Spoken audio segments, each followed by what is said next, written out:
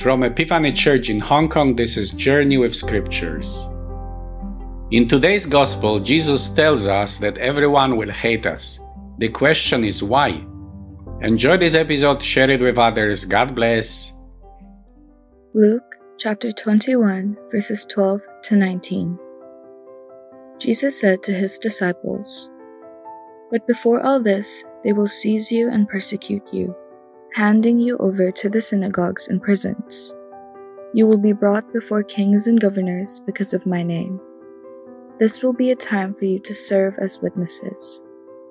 Therefore, be resolved not to rehearse ahead of time how to make your defense. For I will give you the words along with the wisdom that none of your adversaries will be able to withstand or contradict. You will be betrayed even by parents, brothers, relatives, and friends, and they will have some of you put to death. You will be hated by everyone because of my name. Yet, not a hair of your head will perish. By your endurance, you will gain your lives." The Roman historian Tacitus called Christianity a pernicious superstition and considered Christians toxic. Through generations, Christians were accused of all sorts of crimes.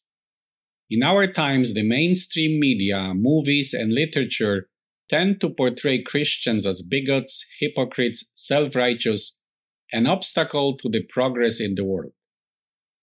Everyone will hate you because of me, Jesus says today in the Gospel. One wonders what causes this hatred.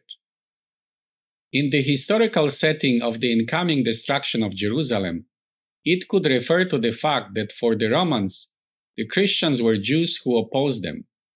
However, for the Jewish zealots, the Christians were traitors because they refused to fight with them against the Romans.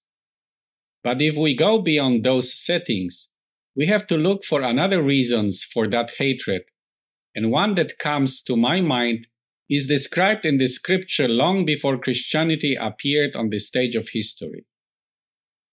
The Book of Wisdom contains a conversation that lawless people have about life.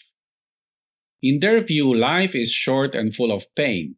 Therefore, we should enjoy it to its fullness. Might is their law, and weakness is useless. And so they oppress the poor, the widows, and the old. But then there is that righteous man who spoils their party. He does not want to join them in their sinful way of living. On the contrary, his words and lifestyle reproach their way of life. He is a nuisance to them, and so they want to get rid of him.